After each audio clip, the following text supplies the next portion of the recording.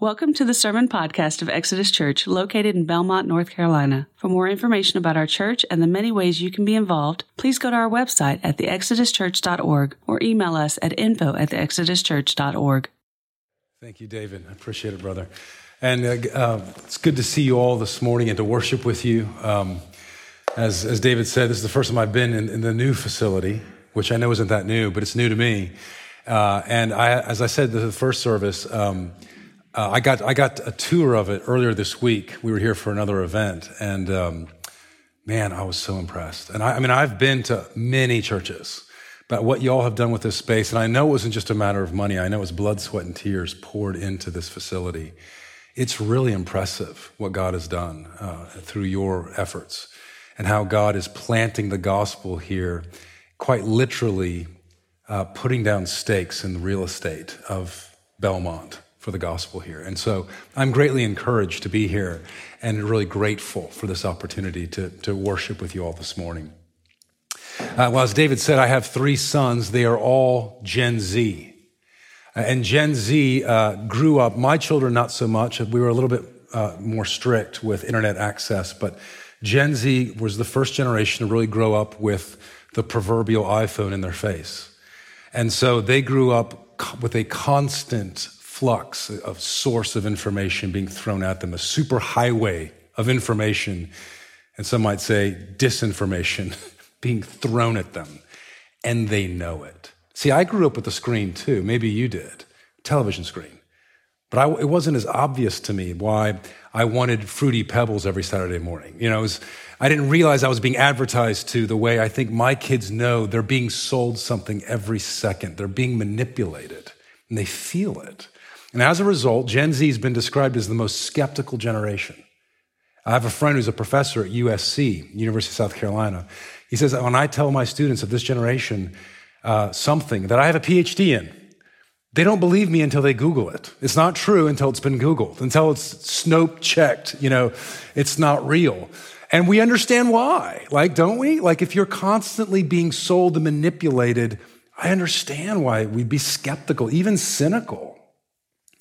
And we're all, whatever generation we're a part of, I think there's deep doubts that have developed for us here in America. We have doubts about our usual sources of information, our usual authorities, our institutions. We doubt government. We doubt our educational institutions. We are skeptics, not without good reason, of the church. When we see great leaders fall so grievously. And so the question is, who will we trust? And what often happens is the usual sources of authority, when those are ignored, the usual suspects, we go to some unusual sources. And in some ways, we can be quite skeptical in one way, but very gullible in others, like believing everything on Google or everything the fact checkers fact check, right? Even to what we've seen over the last year, where the most ludicrous of conspiracy theories that once occupied only the darkest corners of the internet are now on Aunt Bertha's Facebook page, right? It's like G.K. Chesterton, the writer said, he said, when I cease to believe in God, the source of all authority, it's not that I don't believe nothing now, it's that I believe anything. I become all the more naive about certain things. And so the question is, what is trustworthy? Because when you're constantly battling, is this true? Is that true? If you're fact checking all the time, you're exhausted. I'm exhausted. 2020 is exhausting, not least because of all the misinformation. Am I alone on that? Wasn't it exhausting? And so we long for a cognitive rest. Where's truth? Where can I lay down and be convinced this is right, this is true? Where can I have that cognitive rest? And this morning, what I want to look at is someone who I think is trustworthy. As we look at the preacher of the Sermon on the Mount, as we experience his words to us, I think we'll experience his trustworthiness. And what's striking is I think as we experience his trustworthiness, I think we ourselves who are not always, speaking for myself, trustworthy, become more trustworthy. In fact, would you open your Bibles with me to the Sermon on the Mount? We're picking up where we left off last week in Matthew chapter 5, verses 33 through 37, where Jesus continues his message to the disciples, saying, "Again, you have heard that it was said to those of old, 'You shall not swear falsely, but shall perform to the Lord which you have sworn.' But I say to you, do not take an oath at all, either by heaven, for it is the throne of God, or by the earth, for it is his footstool, or by Jerusalem, for it is the city of the great King. And do not take an oath by your head, for you cannot make one hair white or black. Let what you say be simply yes or no. Anything more than this is from evil or from the evil one." This is the word of the Lord. Let me pray for us. Heavenly Father, we thank you that you have spoken from the beginning, and your word is sure. When you spoke creation into the void, it was created. And that when you sent your Son, you sent the Word who was with God from the beginning, who was God, into the world to speak truth to us. And now you have sent your Holy Spirit that we might hear and see and know the truth. So Lord, would you open our eyes and our ears this morning? Let me speak truthfully for the sake of your people, I pray, in Christ's name. Amen. Well, John Murray, a much respected theologian of the 20th century, wrote this. He said, "Scarcely any part of the Sermon on the Mount has given occasion for more difference of interpretation and application than this text." So I'm grateful that Brian gave me this one. But a lot of Christians throughout history have taken Jesus' words quite literally. I say to make no oath at all, and said it is wrong for a Christian to enter into an oath, even to pledge allegiance to the flag, and perhaps even to make marriage vows. We're not to enter into these things. Jesus says so, right? Well, that is a possible interpretation, but it's probably it's not what Jesus intended. And I say that for a few reasons. One, the apostles were quite taken by this teaching of Jesus. In fact, James, the half-brother of Christ, wrote perhaps the earliest letter in our Bibles, actually repeats this teaching of the Sermon on the Mount. He says, "Dear brothers and sisters, above everything else, do not swear or make an oath, either by heaven or earth. Let your yes be yes and your no be no, so that you don't come under condemnation." So this word weighed heavy with the disciples. As we'll see, it was so striking. But yet the apostles themselves entered into oaths. Paul himself voluntarily enters into oaths repeatedly in the New Testament. He even places congregations under oaths as he gives them charges and says things like, "I adjure you in the presence of God." He requires them to enter oath. Interestingly, Jesus himself, while he's on trial, though he's silent throughout the whole trial, once he's placed under oath, then bears the good witness of himself and says, "It is as you say." Even God, the Almighty, swears on an occasion or two.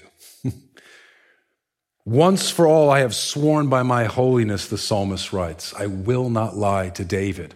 The author of Hebrews explains, when God desired to show more convincingly to the heirs of the promise the unchangeable character of his purpose, he guaranteed it with an oath, so that by two unchangeable things, his word and then the oath that verified that word, we who have fled for refuge might have strong encouragement to hold fast to what God has set before us. So God gives oaths himself, not for his sake, but for ours. We go, yeah, God swore by himself because there's nothing greater to swear by. So as to give me certainty, to give me rest. Yes, I can trust in this. I can build my life on this. And that's the important function of oaths and vows that we see. They're important, like a contract. A contract says, I will do what you pay me to do on pain of penalty. Or I will pay you to do the things I'm asking you to do on pain of penalty. In a world of lies where we are called to be discerning, right? We're called to trust, to risk trust, but to trust that which is trustworthy, and not everything is. We're called to be innocent as doves, but wise as serpents, right? So we're not naive. And so in a world of lies, we do need contracts and oaths and vows. In fact, the Old Testament commands that you will fear the Lord your God and you will make your vows in his name. The righteous man is a man who swears by God and keeps his oath. The psalmist writes this, who will sojourn in your holy tent, O God? The answer, he who speaks truth in his heart, who doesn't slander his neighbors, who makes no reproach against his friend, who swears to his own hurt. That means he makes an oath and he keeps it even when it hurts. He swears to his own hurt. The Bible does say don't make vows stupidly, right? Like don't make a vow that you don't need to make. It does talk about making a vow and then not keeping it. And now you're doubly guilty of sin. So it says things like this, when you vow a vow to God, don't delay paying it. It's better that you shouldn't vow than that you should vow and then not do it. So there's a discernment there of when to use those vows. And that's the context here for what Jesus says in verse 33. Look again at what he says. Again, you have heard that it was said to those of old, to the patriarchs and the matriarchs. It was passed down from Sinai down through the ages into the synagogue to Jesus' day. You will not swear falsely, but perform what you have sworn to the Lord. And there's two elements here. In fact, Jesus isn't quoting a verse here like he is in the other sections where he says, you have heard it said, and he quotes straight from Scripture. This is a synthesis of different commandments. For instance, Numbers 30, if a man vows a vow to the Lord, he shall not break his word. He will do according to all that proceeds from his mouth. In other words, if you make an oath, you better do it and do all of it, right? You better have follow through. But there's also another element, and that is blasphemy. So in Leviticus, he says, you will not swear by my name falsely, Moses writes, and so profane the name of the Lord your God.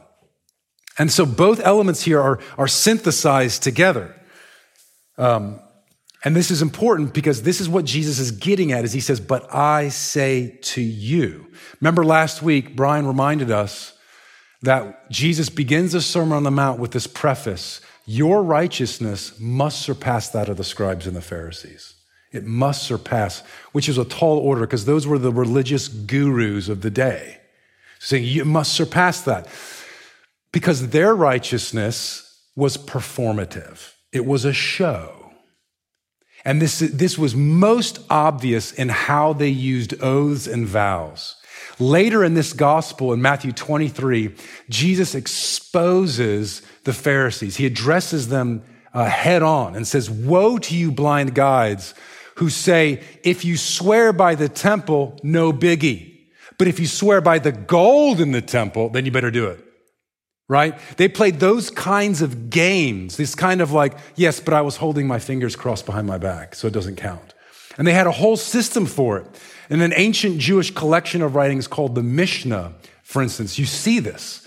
Well, one rabbi says, if you swear by Jerusalem, it's nothing. But if you swear toward Jerusalem, you better do it, right? And Jesus actually literally says swearing toward Jerusalem here in verse 35. He actually uses that phrase. And so this was a common problem in ancient Judaism, that they had all these rules. And what they're doing is this. I want you to believe me, and I want to have the social capital of being believable.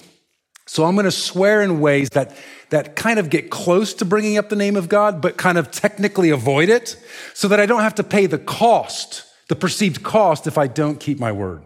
So I want the capital without the cost. Does that make sense? It's like when when you're a kid and your mom and dad ask you, did you clean your room? You go, well, I made the bed. Okay, I didn't ask that. Did you clean the room? Well, my desk is clean. That's great. Did you clean your room, right? But Jesus says here in verse 37, let your yes be yes and your no, no. Just let it be really simple. It's really simple. There's no complicated answer. There's no equivocation, no vacillation. It's just yes or no. It's like now that Facebook has introduced the maybe option, the interested option. You ever try to plan a Facebook event And it's like, I have 4 yeses and 400 interested. I have no idea how to plan for this event, right? In our like commitment phobic culture, we're not very good at this. Because it'd be easy for us to look at ancient Israel, to look at Jesus's audience and go, that's so dumb. That's so silly that they played those games. But we play the same games. And they're not just games that are sort of, well, I'm fibbing a bit. They're blasphemous. Because we are evoking a sense of God's presence often, not always, but often, in order to get that social capital. So let me give you a couple of examples.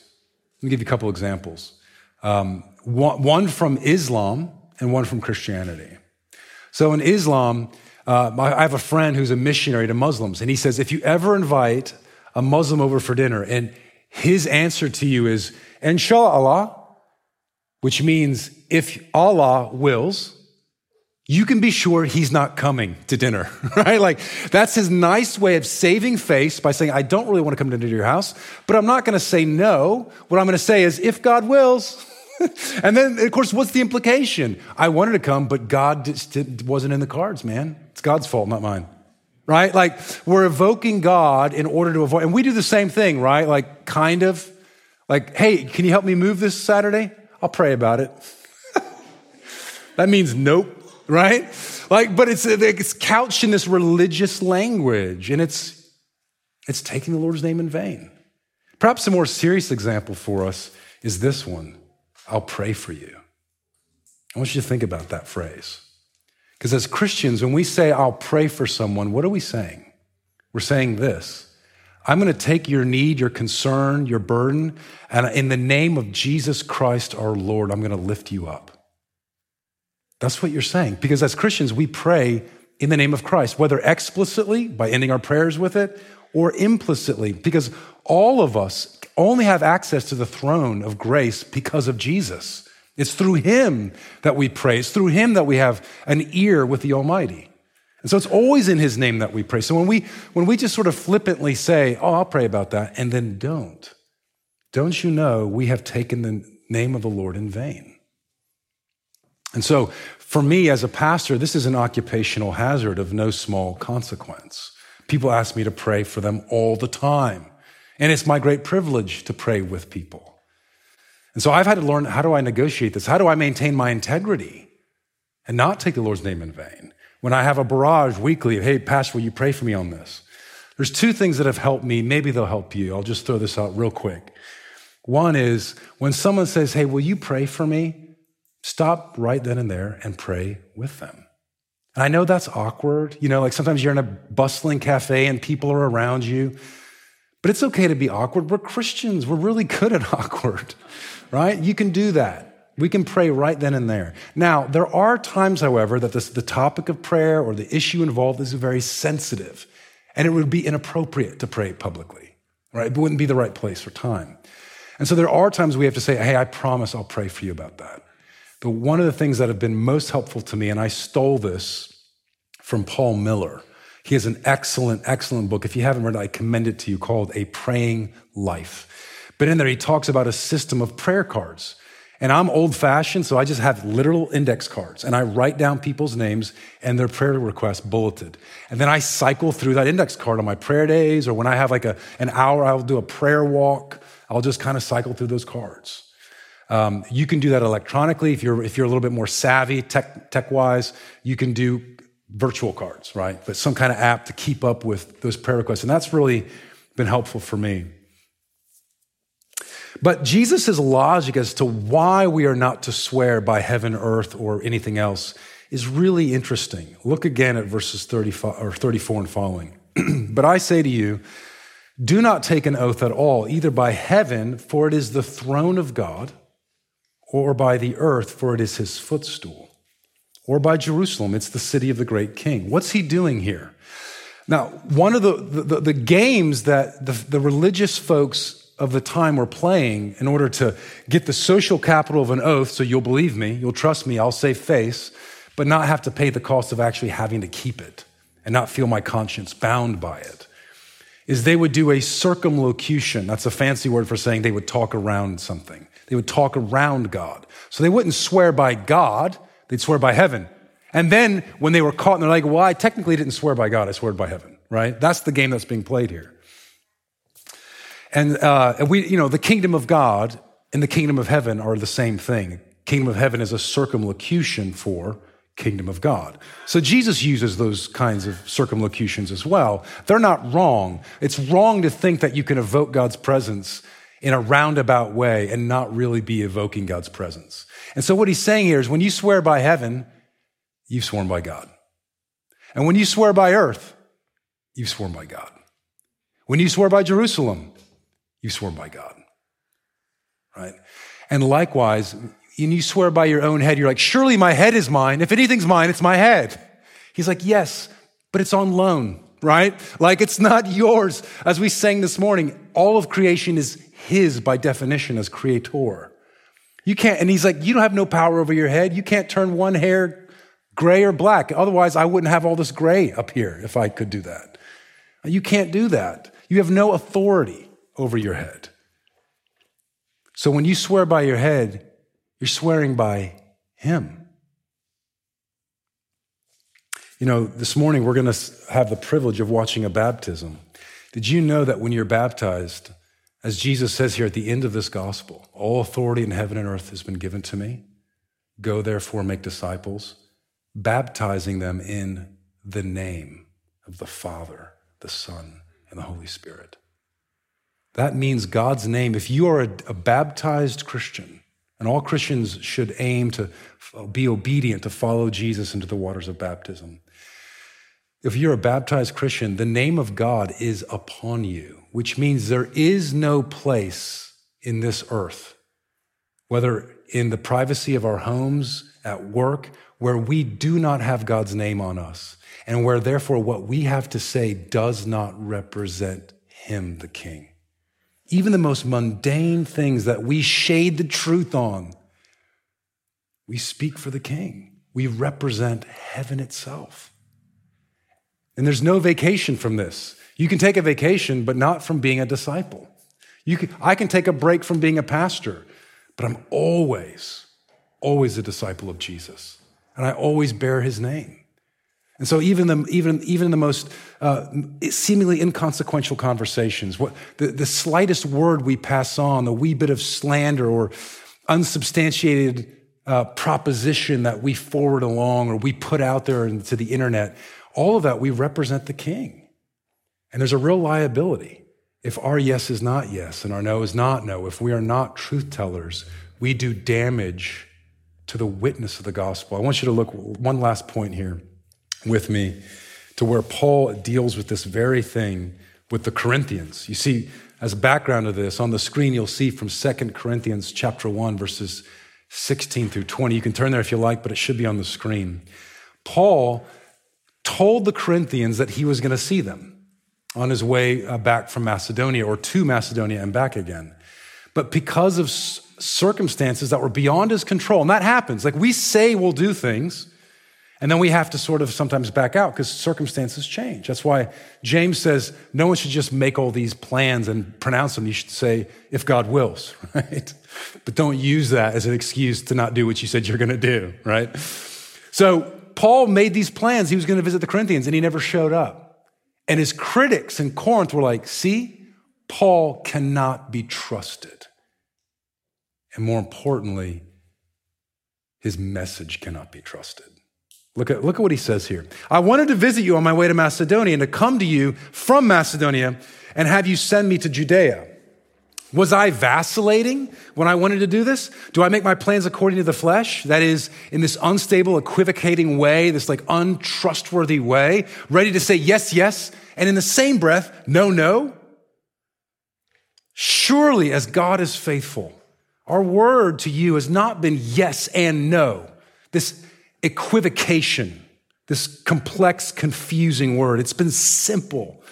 Verse 19, for the Son of God, Jesus Christ, whom we proclaimed among you, Silvanus, Timothy, and I, was not yes and no, a confusing word, an unsure word, an equivocating word that you cannot build your life on, that is unstable and collapses.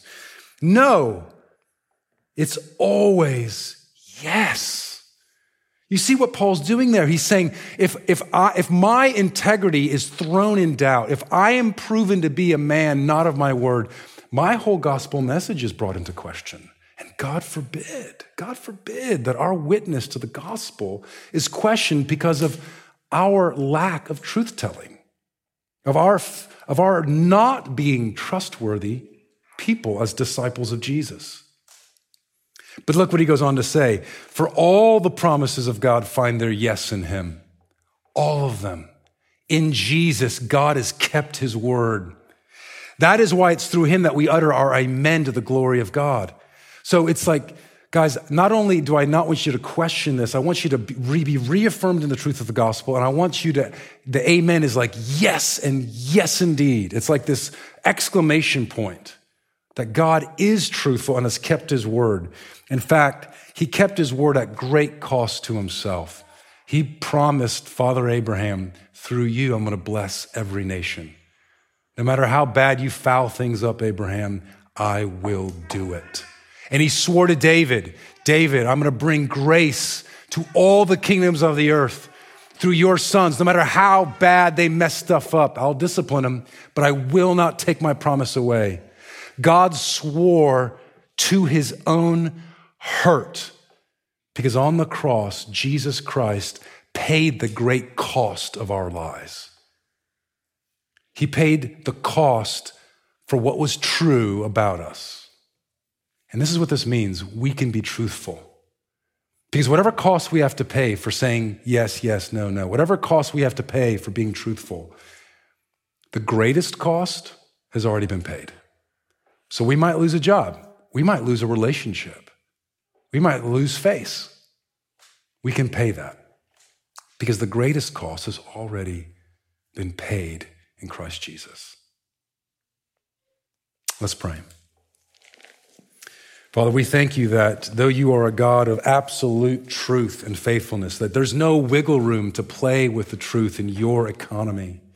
There is grace in your economy for liars like us.